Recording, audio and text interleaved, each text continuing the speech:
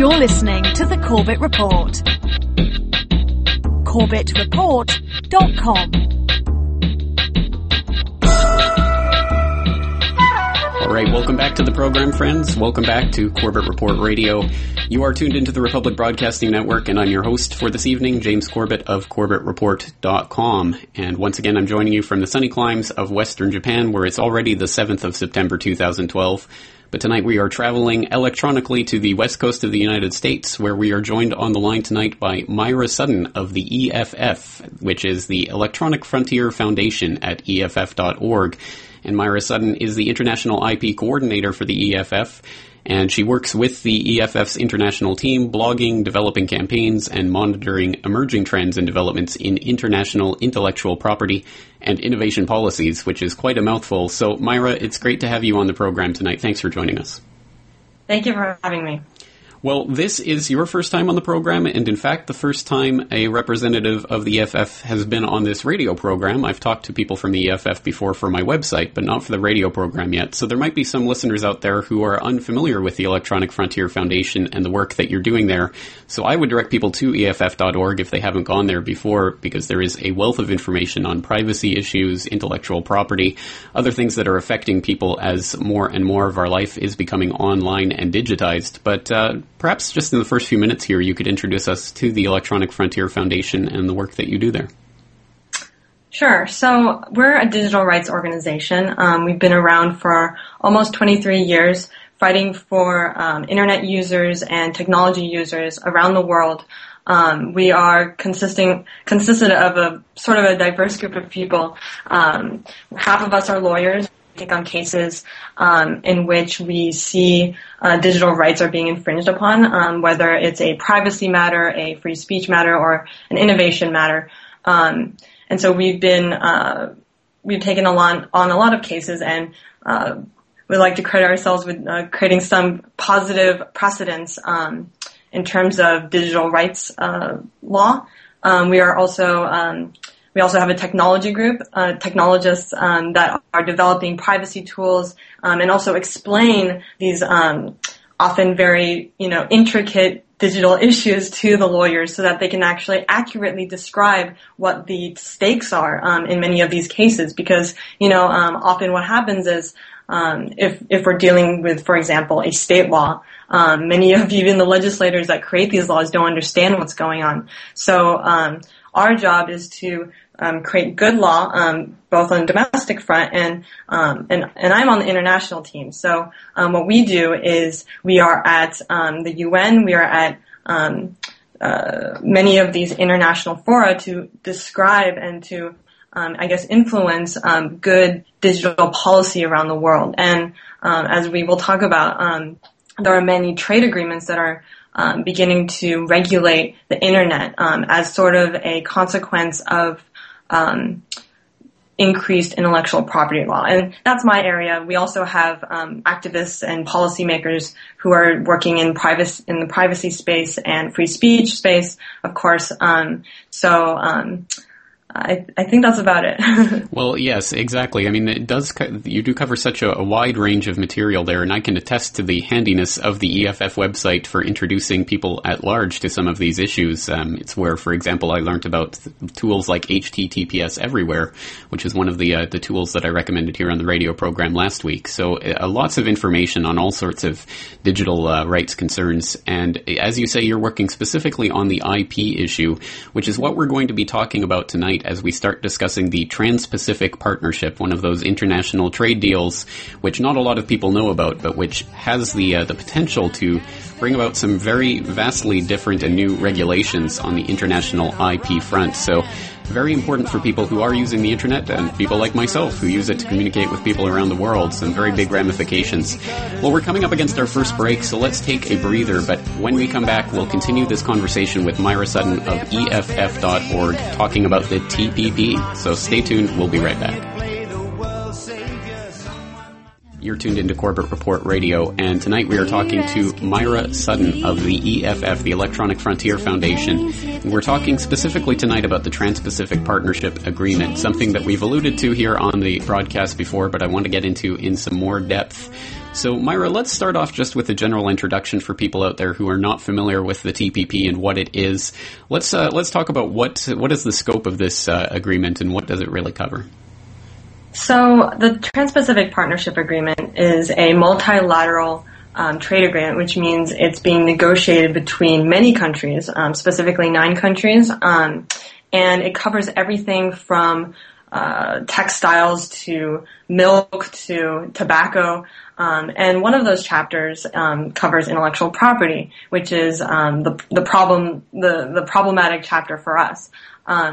So there are 2 issues actually. So it's the intellectual property chapter that carries many of these very restrictive copyright provisions. The other problem is the fact that they are negotiating this very large, potentially powerful agreement behind closed doors. And none of us in civil society know what's actually in this agreement, and we wouldn't know without any of these leaked text that has been occurring.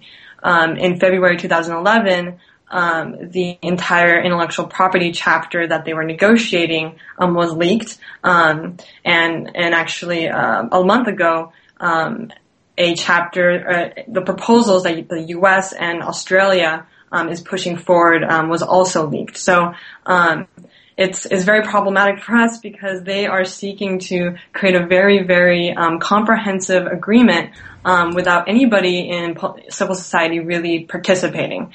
I can go into more of the specifics in terms of the actual meetings. The meetings have actually started today in Leesburg, Virginia, and EFF will be there this weekend, and we'll be monitoring what's going on there.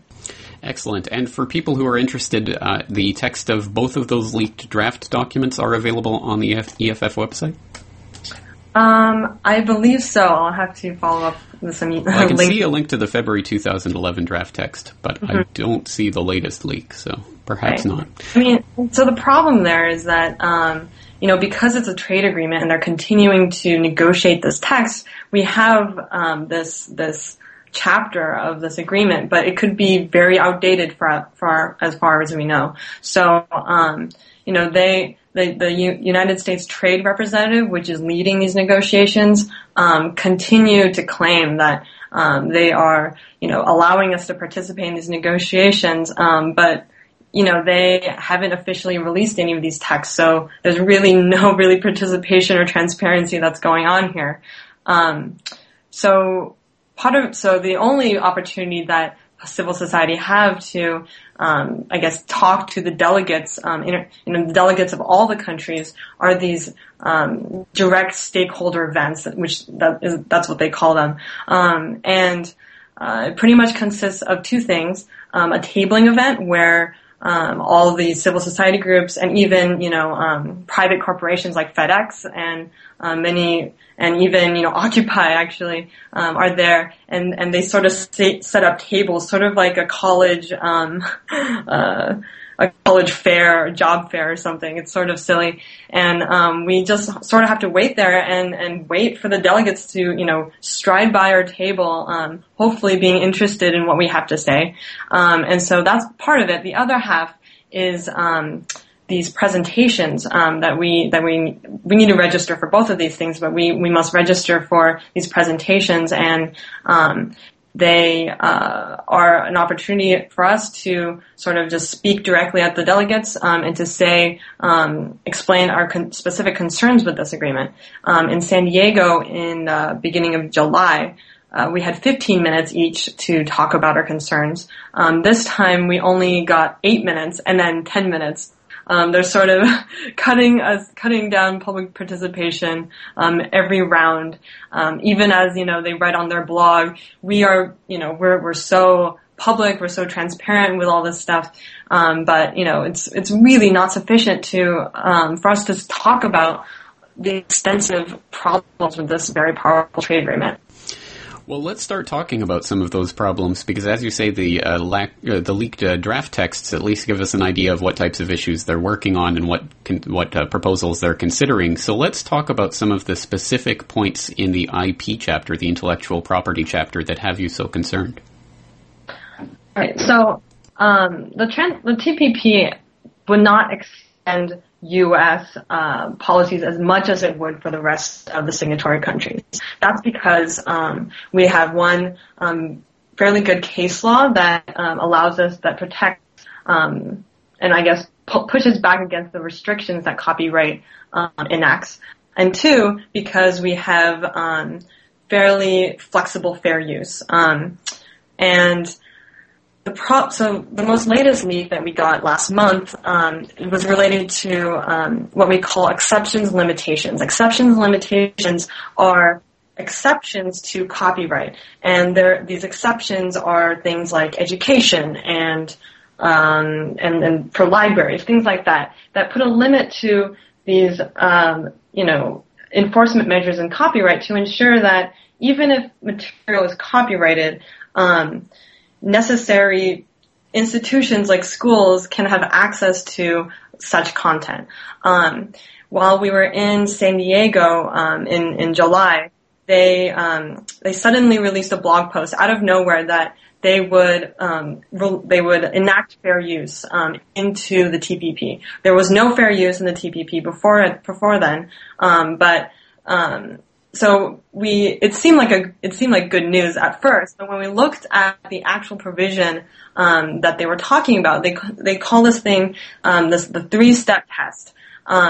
And what this 3-step test, to summarize, it sort of limits the kinds of fair use that other countries can enact in their own countries. So instead of each country being able to determine, what kind of exceptions to copyright do we want to make so that we protect these vital institutions, it sort of ties the hands of each of these countries from being able to make those determinations. So the U.S. is unfortunately pushing forward these restrictions on fair use, and that has a very broad implication for the many other side effects of this IP provision. There are more specific problems. One provision of the IP chapter regulates temporary copies. So when you watch a video on the internet, on YouTube or anything, it has to temporarily save a file on your computer so you can actually literally see it on your screen. The way that the language of the TPP is written is very broad, and so there are some very heavy implications and broad interpretations that can arrive from such broad language that regulates any video that you watch on YouTube. So essentially, if you watch a copyrighted video, you could be determined to have infringed on copyright, and that's pretty ridiculous. Other things such as the extension of copyright itself. So in many of these countries, they have, different varying lengths of copyright, but this trade agreement, the TPP, would extend it to 70 years in addition to what they already have, or 120 years after the publication of content. And if you think about the underlying purpose for copyright, it's to promote creativity, to promote innovation.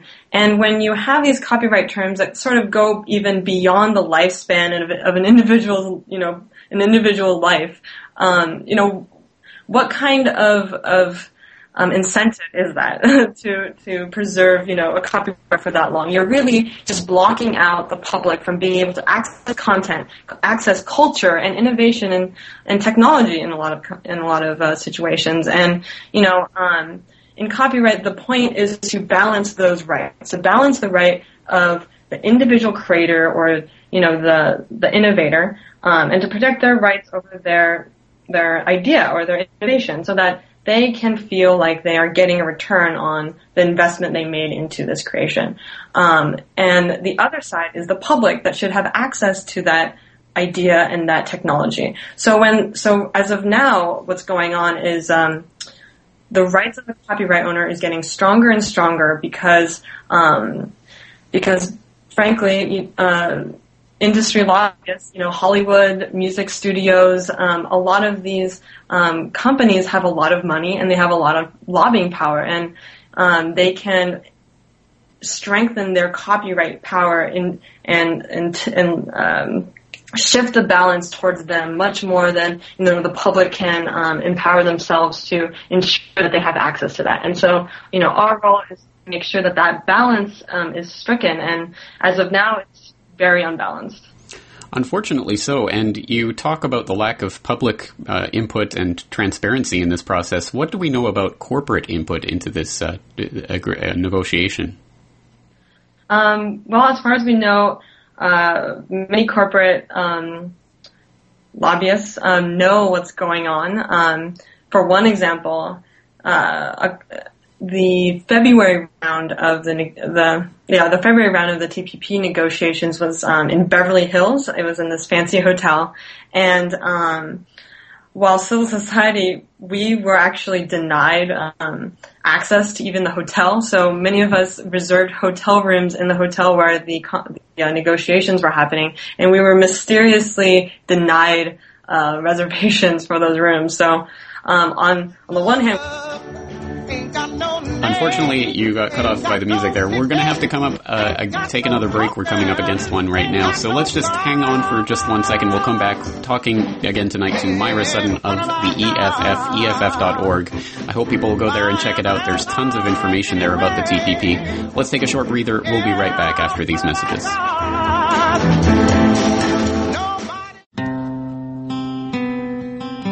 Welcome back, friends. This is James Corbett, CorbettReport.com. You are tuned into Corbett Report Radio, and tonight we're discussing the Trans-Pacific Partnership Agreement and the potential to really regulate and start regulating the internet on an international scale through agreements like this that are taking place in negotiations that are being conducted behind closed doors and with very little public input whatsoever.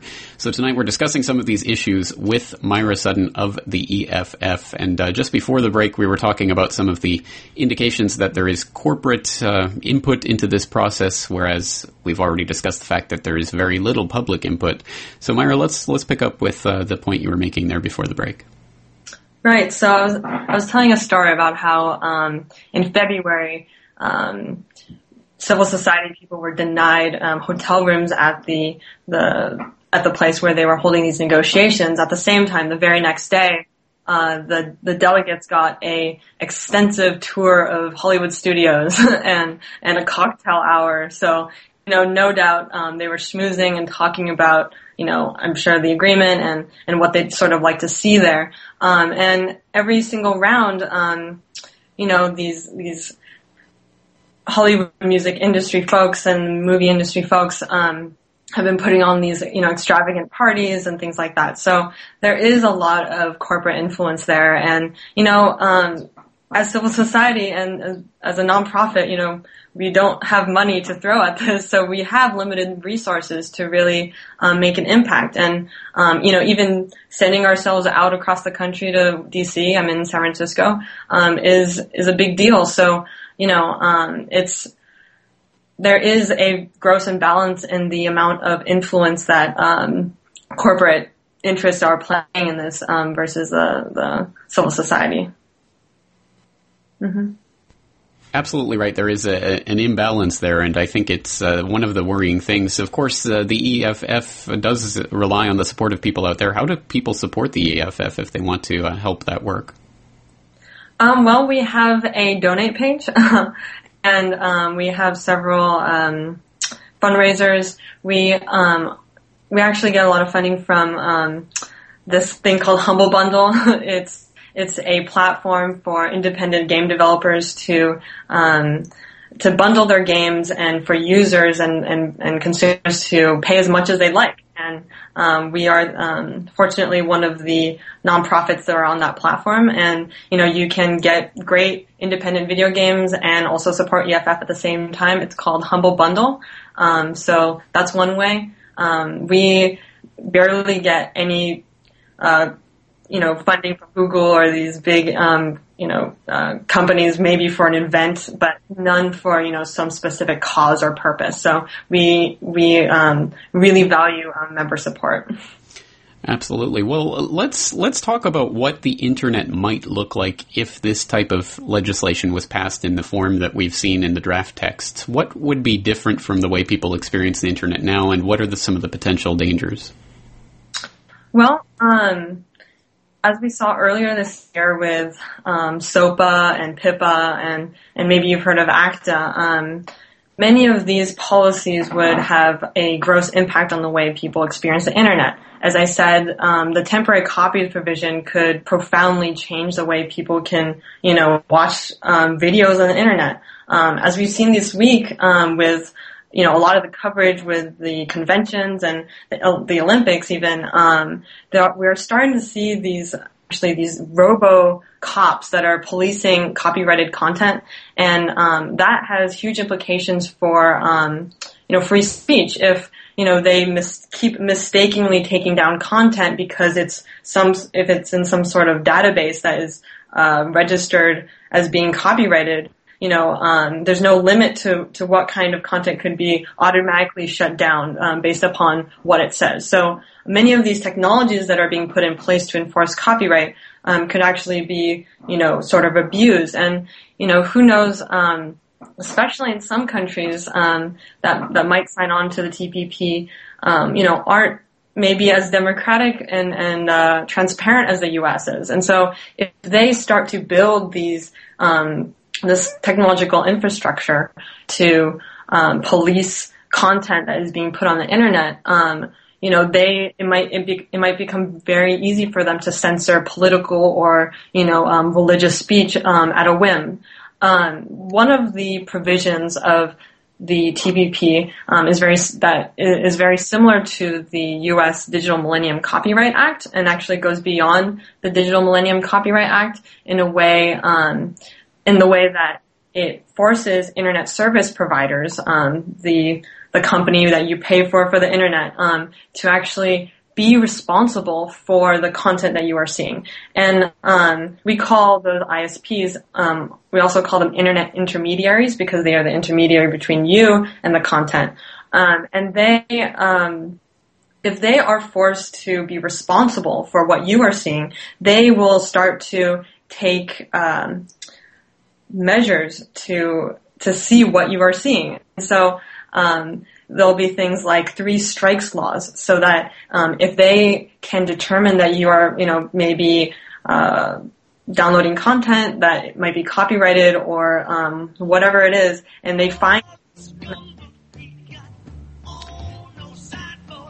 Once again, sorry, we're coming up against the break there. We got cut off there by the music. So let's regroup our senses. We're going to take another few-minute break, but we'll be right back. Once again, talking to Maira Sutton of the Electronic Frontier Foundation at EFF.org. And tonight we're talking about the Trans-Pacific Partnership Agreement. And I will, of course, as always, put some links in the show notes for tonight's episode at CorbettReport.com/radio. Stay tuned right there. We'll be right back. It starts with you and me. Starts with you and me. All right, welcome back to the broadcast, friends. Welcome back to Corbett Report Radio. This is James Corbett of CorbettReport.com. Tonight, if you're just joining us, we're talking about the Trans-Pacific Partnership Agreement, a multinational trade agreement that threatens, well, to create a number of laws on an international scale, including laws on intellectual property. So tonight we're talking to Maira Sutton of the Electronic Frontier Foundation at EFF.org about some of the issues that are involved in this agreement and some of the potentials for a very dark future for internet and digital freedoms generally. So Maira, just before the break, you were making a point about ISPs and the man in the middle. Let's pick up from that and start talking about some of these implications. Right. So as I was saying, this ISP liability provision could force internet service providers to take down content extrajudicially. So that would mean that they would determine on their own, using whatever means, maybe these new robo takedown processes, or by actually using your IP to monitor what content you're downloading, which, obviously has some huge privacy implications, and to determine if you are downloading content. And based upon those determinations, they could kick you off the internet for, whatever length. Maybe you might have to pay a big fee, or, who knows what kind of policies that they might want to enact, because, they're going to do whatever it takes for them not to be held accountable for your actions, and that's really dangerous. For whatever crime that you might do, there needs to be a third party involved. And so if a ISP is, held accountable to do this on their own, there's no balance with that. And there's no other party to determine whether this is actually a true allegation. So that is very dangerous. And, in the U.S., we've lived with the DMCA for a long time. And even here with the DMCA, we've seen many of these provisions getting abused and having been taking down content that is actually purely legitimate. And the fact that I mentioned earlier that there's no fair use that is in these countries, and the fact that that 3-step test provision will tie these countries' hands back from being able to determine fair use on their own, they will not be able to have fair use that allows, certain videos to be shown at all. And so, that's censorship, through and through. And, for example, in Chile, they passed a fairly progressive law in terms of, well, not progressive, but, balanced law that allows, users to make sure that they have a judicial takedown notice to ensure that a judge will look at a case of infringement and determine if this is actually a legitimate case. And that provides some security for the users, and without that sort of judicial oversight,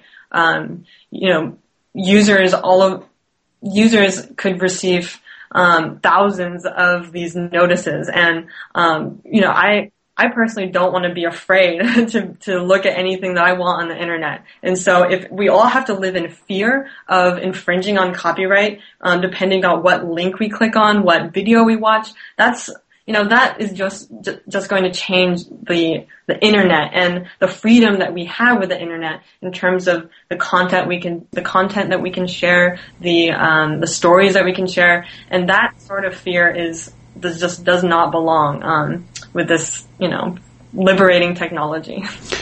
Exactly, and we've seen in some of the precedent cases here, the SOPA and PIPA, etc., that there's the threat of prosecution for even so much as linking to copyrighted material under some of these new IP regimes. Is there any indication of that in the TPP agreement? Well, as I said, with that temporary copies provision, if you happen to click on the wrong that's copyrighted and, they interpret that provision of the TPP to mean that you are not even allowed to save a temporary copy of this copyrighted video on your computer, then sure, that could actually... So that would be the person clicking the link, but not the person hosting that link, then? Right, well, it depends. These provisions are so broad that the kinds of laws that they can be translated into domestic law in each of these countries, yes, it could be both the users' accountability and the hosting provider's responsibility. Well, you made such an important point earlier. I think we should maybe break that down a little bit more for the listeners out there, because it strikes me that this turns so much of judicial due process on its head, whereby the mere allegation of wrongdoing is enough to elicit some sort of police action of one sort or another, police action in quotes there, cyber police, I suppose. Whereas usually you're presumed innocent until proven guilty. In this case, it seems that you're presumed guilty until you're able to prove yourself innocent. And even then, there has been sites that have been taken down by the authorities, and even after it was proven that they were in the wrong, they basically get nothing for their the time that they spent down, and their websites have been basically destroyed. And of course, we can look to what's happened in Mega Upload as an even further example of this, where presumably of all of the people who were hosting files on that service, I'm sure there were many who were not infringing on copyright in any way, shape, or form whatsoever, but all of their files have been confiscated by the FBI and the authorities as well. So it leads to just an incredible overturning of what we would think of as any sort of legal due process. Why is this treated so differently to just general criminal law? Well, you might see those advertisements that say, pirating is theft, and they have people breaking into cars or stealing a purse, and they are equating copyright with theft. And that is a fundamental problem, because the fact of the matter is we have these technologies that really facilitate sharing. And while it's very true that there's a lot of copyrighted content that is being downloaded illegally, and that does constitute some maybe profits going to the person that created that content. But to associate copyright and copyright content as property is a very hard stretch to make, because theft means that you steal someone from somebody and they no longer have it. But as with copyright, everybody has a copy, and so therefore it's a fundamentally different relationship to the content. And so the fact is that new technology is going to change the way business works. And the problem is that Hollywood studios, music industry,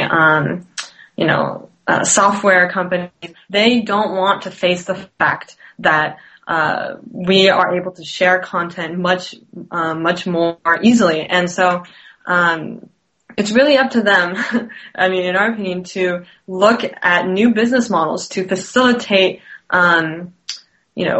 other profit models, so that we can feel like we are purchasing content, that we feel like we are getting a good product out of them, without feeling like they are, chasing after us with these over-restricted copyright policies. So really, it's these sort of entrenched businesses that can't look beyond how they've done business for years, and unfortunately, they are going after due process by pushing for these copyright policies that are so restrictive. Unfortunately so. Well, there's another aspect of this that we haven't touched on yet that I think is important too, that there are provisions in some of these draft agreements that seem to indicate an escalation in protection for digital locks and DRM. Let's talk about that and the implications of some of these provisions. Right. So digital locks are these tools on things like DVDs or software. You might see when you pop in a DVD that says, "Please do not copyright this. You will be charged if you do." And they put these locks there to make sure that people don't copy and sell it on the street. And the problem with that is that if you try to back up a disc that you have rightfully purchased, you actually might be charged with copyright infringement.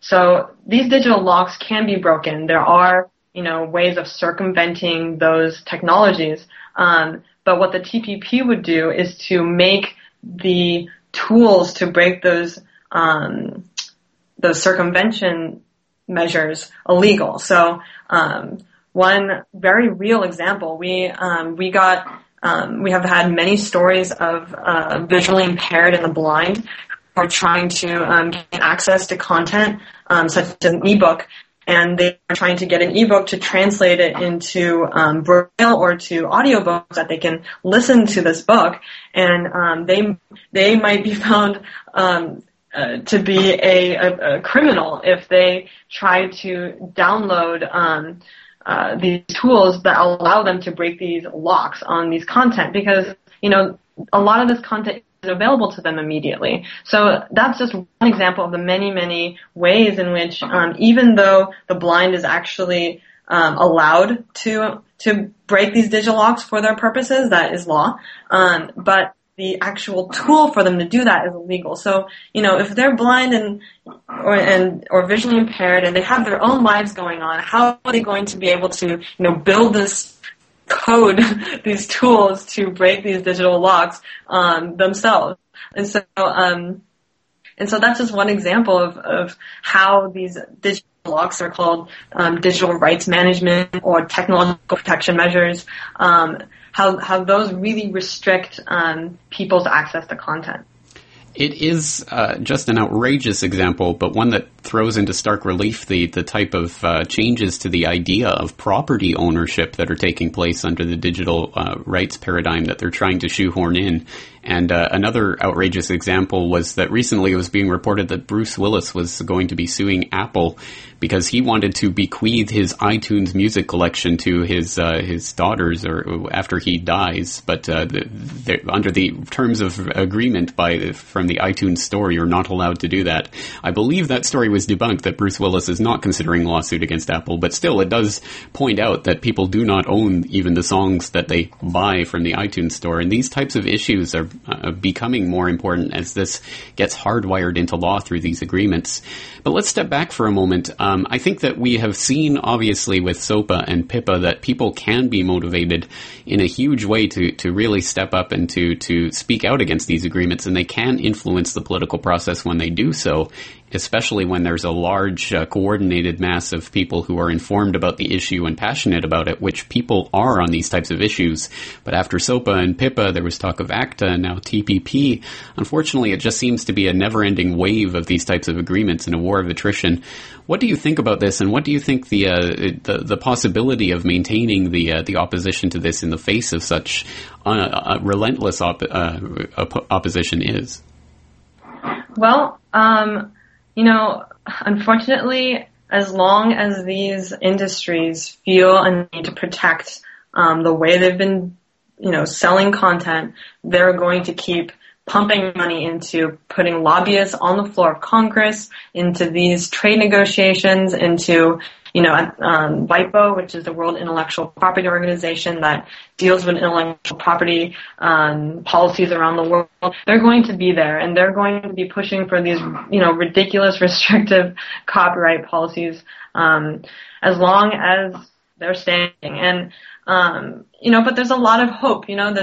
There's so many alternative business models that are popping up due to the fact that creators are actually much more empowered because of the internet. You see guys like Louis C.K., the comedian, who sold his whole show directly to the users. Actually, he said DRM free, and said, guys, like, I know you really like my work, and so please, give me money. I produced everything myself. I swear this isn't going to some third party. And people have a direct relationship with the artist, and so that is something that is unprecedented, and that is because of the internet. And he made a huge amount of money, more than he ever imagined, and he actually donated some of that to charities. But, that's, one example of how, the internet is fundamentally changing our relationship with knowledge, with content, with creativity, and,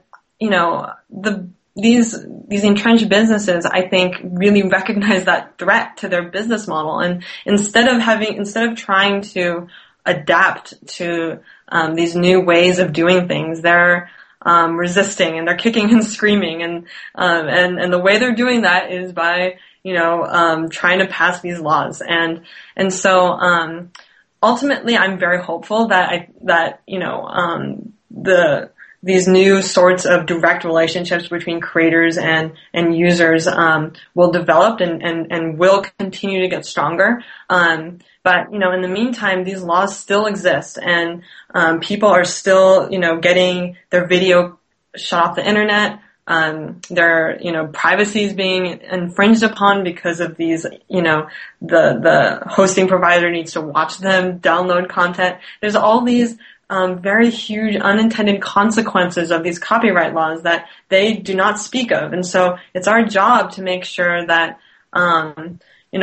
all these hundreds and thousands of people that are experiencing these awful outcomes of these copyright laws are representative in these international spaces.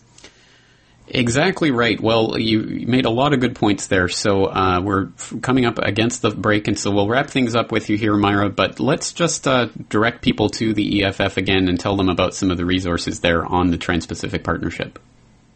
All right. So our main site is EFF.org. our page on the TPP is www.eff.org/issues/TPP. And we also have a great infographic on TPP that we'd love for you to share, put on your blog. A lot of people unfortunately don't know about the TPP. So, tell your friends about it, tell your grandma about it, tell everyone you know about this very powerful trade agreement. And, and there are many other implications of this agreement that aren't even digital rights issues. So, There's a lot going on. Sorry, we're going to have to leave it there, Maira. We're fresh up out of time and fresh against the break here, so we're going to have to leave it there. But Maira Sutton, EFF.org, thank you so much for your time tonight, and I hope people will check out the EFF and the excellent work that's being done there. Thank you so much. You're welcome. All right, there goes Maira Sutton. Once again, I hope people will go and check out EFF.org for more on these issues. We'll be right back after this break. I'm sick of this damn noise, the paranoid android poised at the edge of the precipice. Sanity is gradually... All right, friends, welcome back to the program. Of course, you are tuned into Corbett Report Radio. Tonight, we've been talking to Maira Sutton of the EFF about the Trans-Pacific Partnership Agreement and some of the potential implications for international intellectual property law that come along with that. And there's a lot to go through. So again, I hope people will check into the resources that I'll post up at corbettreport.com/radio after tonight's broadcast airs, with links to some of the documents that you can use to get more information about this. And of course, the next round of TPP talks is taking place as we speak in Leesburg, Virginia right now, from today until the 15th of September. So more information will be coming out on this, and we'll be keeping our eye on it. I'd just like to stress something that Maira was pointing out there, that I think we have to start thinking about a non-copyright paradigm and how we can help to build that up by supporting artists like Louis C.K. and others out there who are doing work and selling it directly to customers and completely bypassing this whole copyright paradigm. I think that is really the future, and we have to think about ways to basically stop buying the Hollywood garbage that unfortunately we don't need, and unfortunately is being propped up by our own dollars. I think once again we vote with our dollars, and that's what's going to make the difference at the end of the day. But of course, we have to be aware of this new intellectual property rights regime that they are trying to slot in. But we have a caller waiting on the line, so let's go to him just before the end of the program here. We have Vince in New Jersey. Vince, thanks for your call tonight. Mr. Corbett, hi, sir. I'm a new listener. Thanks for taking my call. I know you're almost out of time. I'm sorry crammed this in at the last minute, but I wanted to share an update with you. Go ahead. Could I give out a blog site so that you and your listeners can check out what I'm going to say to you? Sure, go ahead. Because I certainly don't want anyone to take my word for it. The blog is Help Stop the 9/11 Cover-Up. It's all one word with the numerals 9/11. Help Stop the 9/11 Cover-Up.blogspot.com. I'm just still working on it, but what I posted, what I learned in the last 4 or 5 days or so was that the Freedom of Information request that I filed with the FBI, well, actually the Armed Forces Medical Examiner's Office, forwarded my request to the FBI because I had heard, like most of us did, that Flight 77 crashed into the Pentagon and the plane vaporized. So I wanted to know, how could there be an autopsy report if the passengers, if there were no bodies to examine because the plane and the contents, all the contents vaporized. So I sent a FOIA request to the Armed Forces Medical Examiner System, and they responded saying they don't release autopsy reports. And please, we defer your request to the FBI. Please consult with the FBI. So the FBI responds, we're not going to release them. It's a matter of privacy.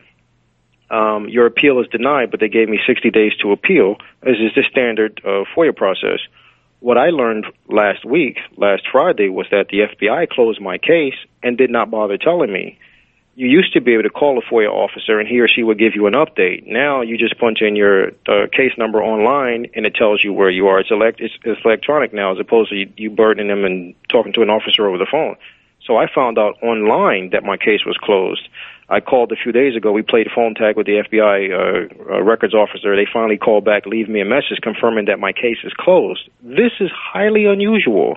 Never in 3 years has my case been closed without the FBI telling me in the letter, The letter just said my request was denied, and I had 60 days to appeal it. So they closed my case behind my back. Well, unfortunately, yeah, unusual, but perhaps not surprising. I know in the past the FBI has attempted to rule that all of their 9/11 records are off limits to FOIA requests. They've attempted to make that argument in court because it's national security. So I can't say it's surprising, but it is sad. I hope people will check into that website to take a look at that. I know they have pictures of some of the bodies that in the Pentagon or allegedly in the Pentagon, but online, but I'm not sure where that came from or how we can determine if they won't show us any of the details about that data. So I salute you for the FOIA request.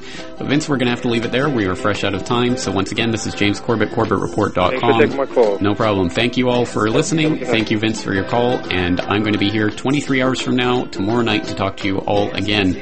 Once again, talking to Grant Smith of ERMEP. So I hope you'll join me for that conversation. Until then, thanks for listening and take care.